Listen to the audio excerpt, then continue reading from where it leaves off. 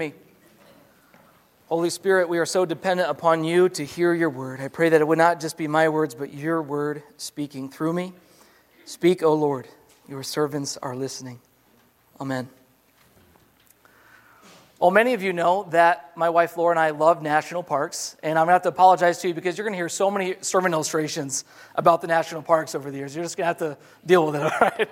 You're just going to have to. There's just too many. So one of the favorite national parks that Laura and I went to was Mammoth Caves National Park in Kentucky.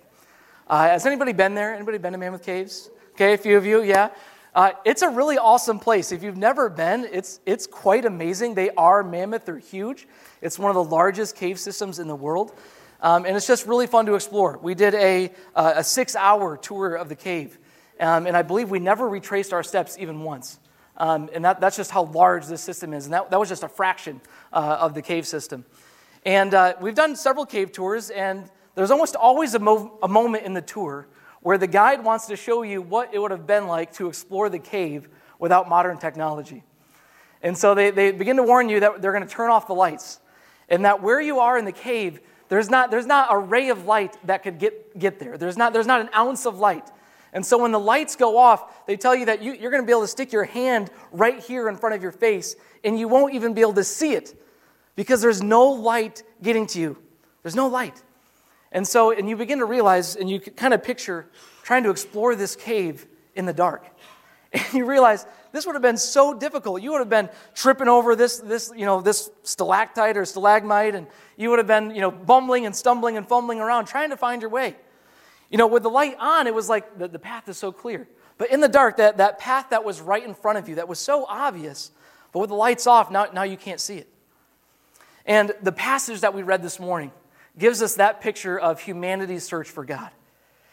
Paul says, God is right there. He's so near to us, yet we're reaching out for him, and there's some type of obstacle in our way. We're kind of reaching out, and we're stumbling and fumbling, and we can't quite get to know God the way that we would like.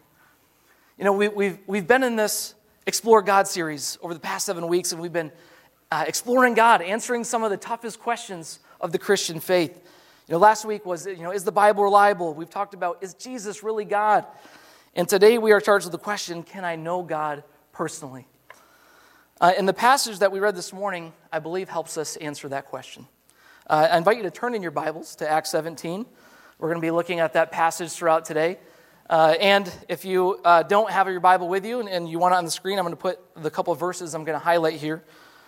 I want to bring back to you verses 26 and 27. You can look at this with me.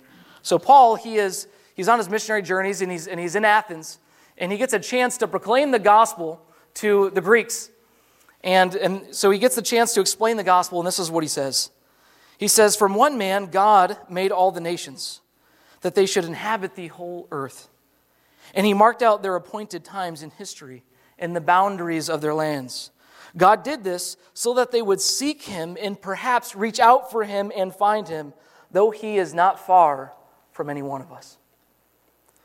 See, what Paul is saying here, God has set up the world so that all of us, all of humanity, would actually reach out for God and find him. And I believe that every person, no matter how deep down it may be, has a longing to be reconnected with their Creator. God designed us this way. We have a longing to be reconnected with God. But the truth is, he doesn't automatically make us like that. He doesn't force us into a relationship. He doesn't coerce us. He doesn't automatically program us like robots that were just designed to say that we love him. And no, he respects and honors our choice. He respects that, and he wants us to love him freely in return. And so, because he loves us, though, he is pursuing us, he is persuading us, and he wants us to reach out for him and find him.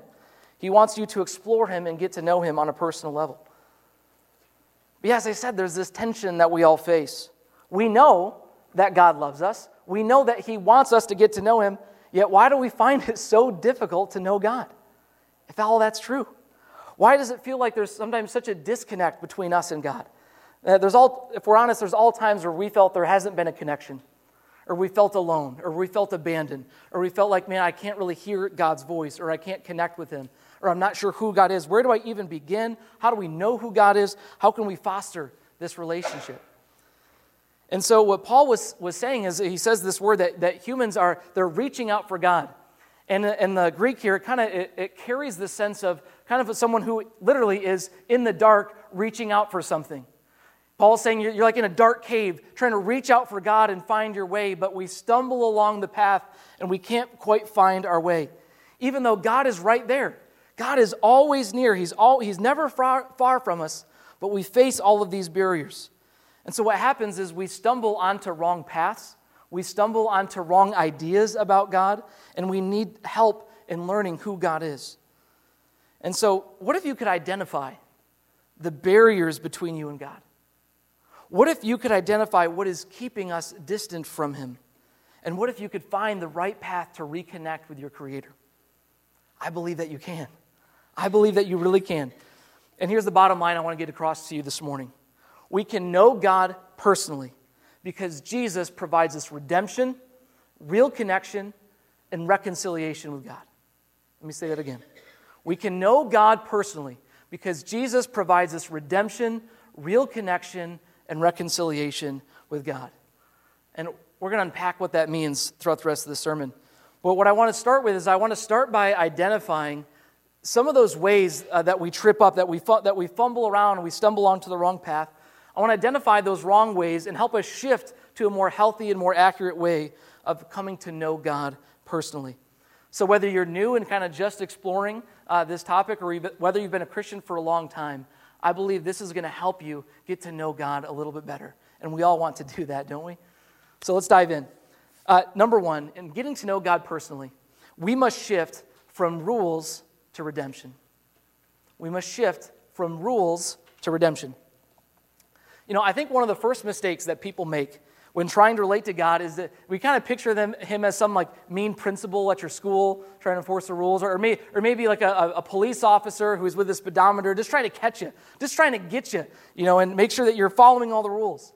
They think, God has all these laws, we better not break any of them. And I think people who operate under the kind of the policeman mentality about God, they try to keep it all going, right?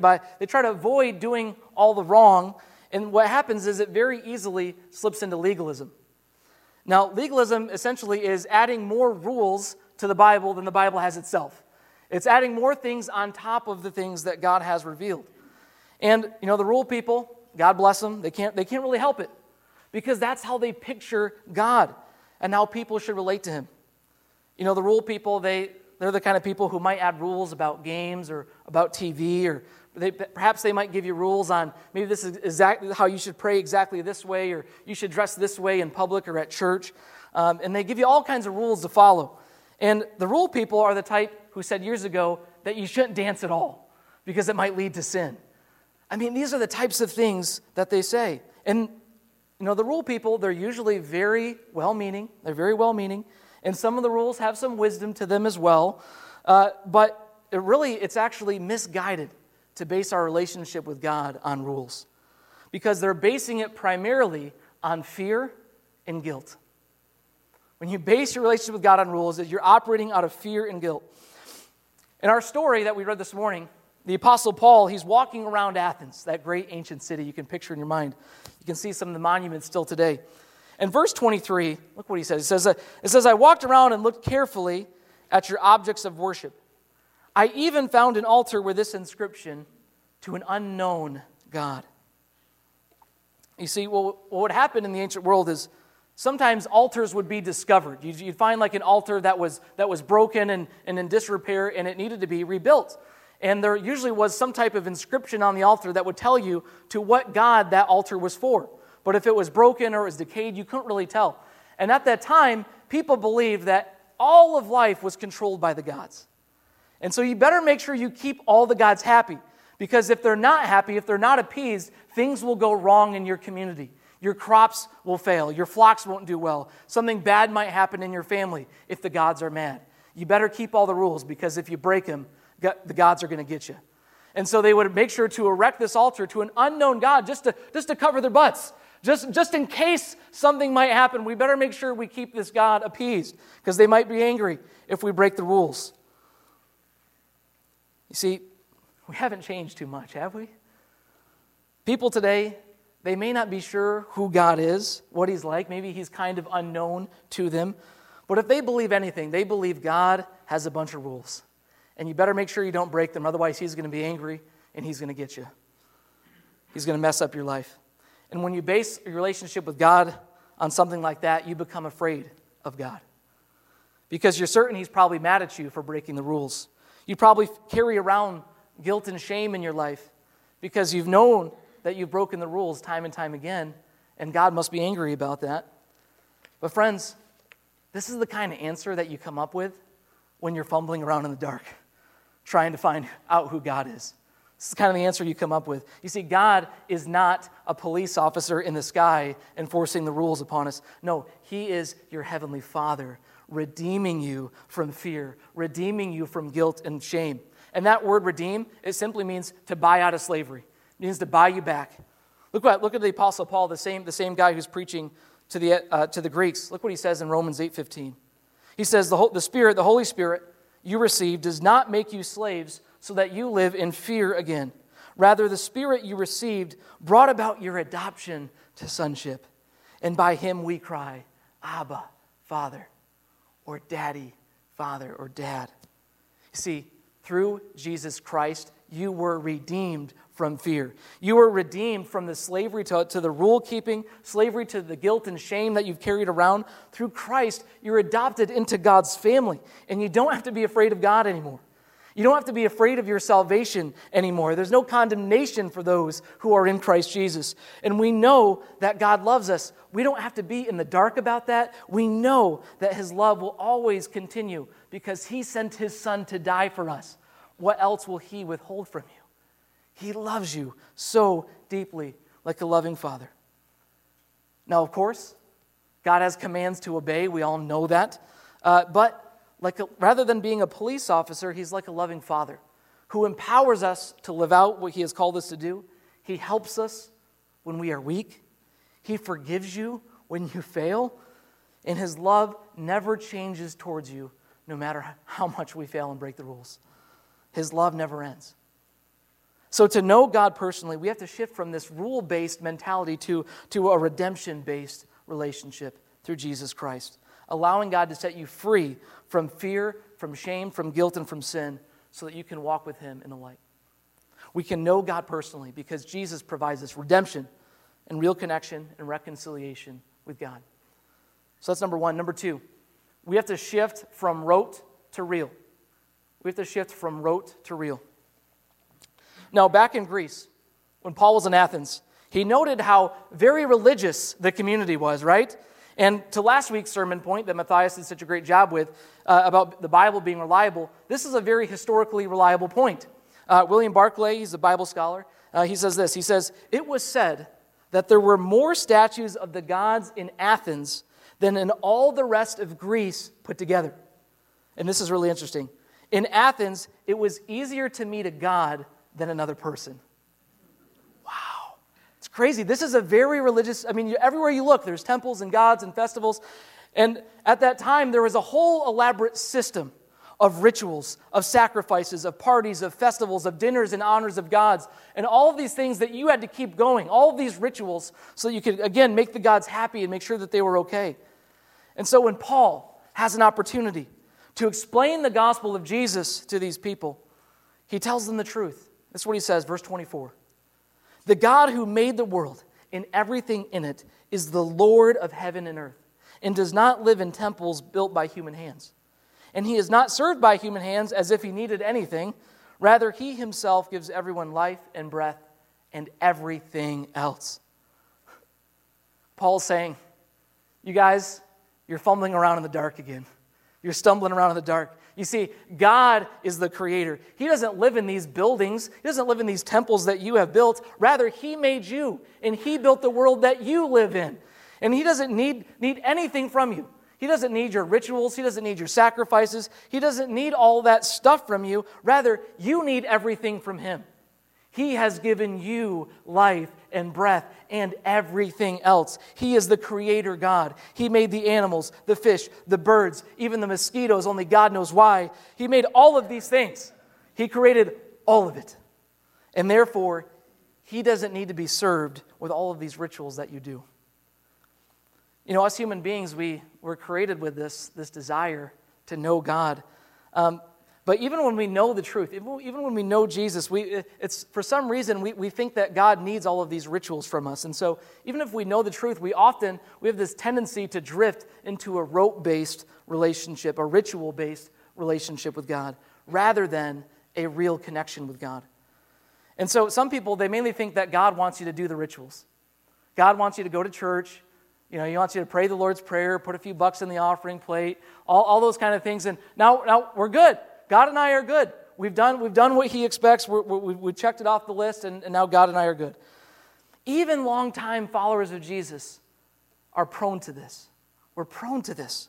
We get into the routine of church, and it becomes just so familiar. It becomes routine. But what happens is we're not connecting with God outside of Sunday morning. We're not praying on our own. We're not reading the Scriptures on our own. We're not living out the commands of Jesus and reaching our neighbors and doing all the things that connect us to God. But I tell you, we love going to church. We love the ritual. We love the routine. We love the culture of being a part of it. But we don't want the inconvenience of knowing God personally. Oh man, because that would demand too much. That would demand too much if we had to follow Jesus every day and take up our cross and follow Him. But we'll take the ritual. I mean, imagine if I said to Laura, hey, honey, let's get together once a week for an hour. And if you're lucky, I'll be in touch. That's not going to fly.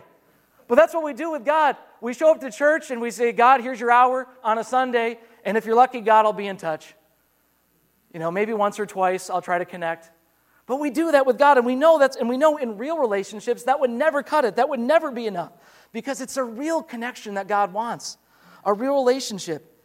You see, God is not the one who is distant from us. We are the ones who are distant from Him. We keep ourselves at a distance. We don't open up to His love. We don't open up our lives to His transformation, to His Holy Spirit, to His presence invading our lives every day. I mean, do you want to stop going through the motions and experience a transforming walk with Jesus every day? God invites you to shift from a ritual-based, a rote-based relationship with Himself. Now, I got to give a caveat here, because I believe rituals are actually really important. You know, my family has dinner together most nights of the week, and that's a really important routine. That's a really important ritual. But the problem would happen is if I said, okay, well, we've had dinner together, check, now we're done. If that was our only connection throughout the week, that would become a routine, a rote-based, I'm just checking it off the box type of thing. But when the dinner is in the context of an ongoing family life, where we're connecting every day, we're talking, we're sharing love, we're sharing stories, we're sitting together on the couch at night talking and sharing, that's when the ritual becomes meaningful. Going to church is so utterly important. And I'm so glad you braved the snow to come out here this morning, because this is really important. But it becomes unhealthy when this is what you base your relationship with God off of. God, I did the ritual, check, I'm done. That's not a real connection. That's a ritual-based connection. And God is inviting us to shift from that. And because of Jesus dying on the cross for you and sending His Holy Spirit, friends, you can be connected to God all the time. Don't take that for granted. That at any moment, you can just pause what you're doing and talk to your Heavenly Father. How hard would it be to try to get a hold of the president of some company or our president or some ruler or power? It would be extremely difficult. But we can, at any moment, we can bow and talk to our Heavenly Father. He wants to hear from us. His arms are reaching out, offering a real connection. We just have to reach out to Him. So we can know God personally because Jesus, He provides us this redemption. He provides us this real connection. And He provides us with reconciliation with God. And that's number 3. We have to shift from self-righteousness to reconciliation. Shift from self-righteousness to reconciliation. You know, I think closely related to this idea of performing all these rituals is performing all these good deeds. You know, if I just do enough good deeds, if I just do enough right, then I can be connected to God, I can know God. You know, and like I said, in ancient Athens, you had to perform all of these sacrifices, all of these rituals, keep the gods on the good side. And in many other religions, it's the same thing. You have to make sure that you've done enough good deeds to outweigh the bad. And so you got to make sure that you've done enough that you're on the good list and not the bad list. And many people, We're all prone to this, that we take this exact same approach to the Christian faith. If I just do enough good deeds, if I'm just righteous enough, if I'm just a good enough person, God's going to see that, and I'll go to heaven, and I don't got to worry about that personal relationship part. If I'm just good enough. But friends, this is so misguided. It's so misguided. It's fumbling around in the dark again, stumbling on the wrong path. Because God, He's not like Santa Claus. He's not like Santa Claus. He's not making a list of naughty and nice people, checking it twice, seeing has Adam Reimers done good enough this year. We'll see if he's on the good list. See, are you on the innocent, or are you innocent or guilty? Are you naughty or nice? We better thank God that He is not like that. He is not like that. Because if that were true, none of us would make the cut. If that were true, we would all stand guilty before God, because we know that we have sinned too often and too greatly against a holy God. Romans 3:10 through 11 and verse 23 says it this way. It says, as it is written, there is no one righteous, not even one. There is no one who understands. There is no one who seeks God. All have turned away. They have together become worthless. There is no one who does good, not even one. All have sinned and fallen short of the glory of God. See, sin, this is the reason why so many of us, we feel so disconnected from God, is because of sin. You know, the Bible describes the creation of the world, and when sin enters the world, God's presence cannot fully dwell with sin. So the Adam and Eve, they're cast from the garden. But then the rest of the story is how God is trying to reconcile them back, that He can't be with sin fully, but He's trying to bring the people back. So that's why you have the sacrifices of the Old Testament. But then when we get to Jesus, God is accomplishing, finally, reconciling us to Himself. Because Jesus, He was a sinless man. He never sinned one time. And so when He died on the cross, He was the perfect sacrifice for all of our sins. So that all the things that we've ever done, all the things that we carry around, the guilt, the shame, the deeds that we don't even want to remember or tell anybody, Jesus paid for that. Jesus washes that away so that you can be reconciled to God fully and reunited with Him. Titus 3:5 says it this way. He saved us not because of the righteous things we had done, but because of His mercy. Because of His mercy.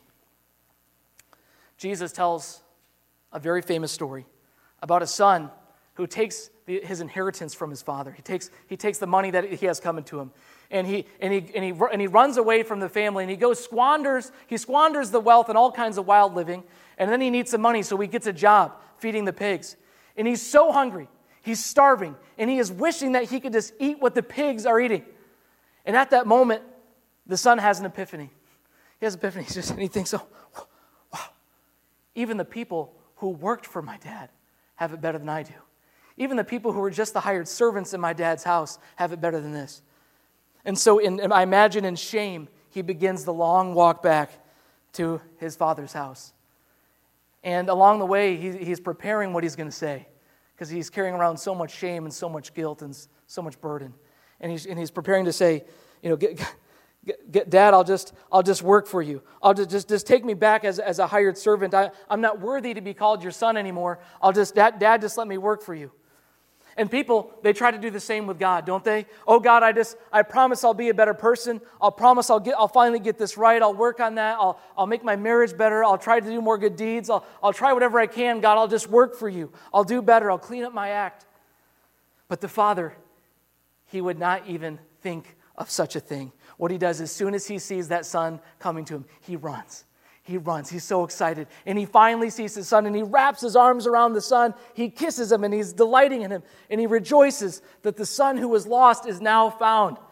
And then he throws a party to celebrate his son returning home. You see, he wouldn't take the son back for any amount of good deeds. There was nothing that the son could have done to make up for his deeds of the past. No, the father takes the son back because of his mercy, because of his love, because he can't stop loving the son. And so it's not anything the son could have done. He couldn't have done any good deeds. He couldn't have made up for it anyway, but the father just receiving him into his open arms. And some of you, I really believe you need to hear this morning. God wants you home. God wants you back.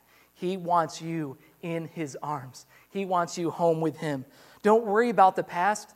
He took care of all the sin, all the things you're ashamed of. He took care of that through the death of Jesus on the cross and His resurrection. And now your relationship with God, it's not dependent on anything that you could do, on your righteousness or anything else, because God has reconciled you through the cross. He's welcomed you home. See, knowing God, it's all about that relationship with Jesus. We're reconciled to God through Jesus Christ. It's not what you do, it's who you know. It's not what you do, it is who you know. Do you know Jesus? John 17:3 says it this way, "This is eternal life, that they may know you, the only true God, and that the one you have sent, Jesus Christ." So can we know God personally? The answer is yes. You can know God personally because Jesus has provided us redemption and real connection and reconciliation with God. It's as if you were in a dark cave and you couldn't literally see a thing, and then God turned on a spotlight on Jesus Christ. And all of a sudden, now you can see the path, and God is saying, this is the way, this is the truth, this is the life. This is how you are reconciled to me through my Son. Trust in me, see the path. And He's inviting us, He's reaching out for us, that we might reach out for Him and find Him. He has shown us the way. He has shined the spotlight on Christ. So how do we get to experience this? How do we do this? We do three things. We trust, we invite, and we walk. We come to trust that God and Jesus, they are telling us the truth, that they are, that Jesus is who He says He is, and we come to believe that He is the Son of God. And then we invite. We invite Jesus to have a real connection with us. We invite Him to be the Lord of our lives and to follow Him. And then we walk. We walk it out every day. We don't base it on rituals. We have a real connection with God every day. It's easy. It's simple. It's free. It's a gift of grace. It's a wonderful thing. If you've never taken that step this morning, I would really love to help you do that, to make a commitment to follow Jesus Christ as Lord. After the service, I'll be up here for a few minutes. I'd love to pray with you and help you do that. For those of you who have been Christians for a long time, where is God calling you out of rote? Where is God calling you out of ritual? Have you lost your first love? You see, our relationship with God, it's like all relationships. You get out of it what you put into it. You're as close to God as you want to be. He's not distant from us. We're distant from Him. We can take the step anytime we want. Are you as close to God as you would like to be? Is there something, would you like to be closer to Him? Here's my challenge to you. What is one thing you could do to reinvigorate that first love for God? What is one thing you could do that would shift you from rote to real?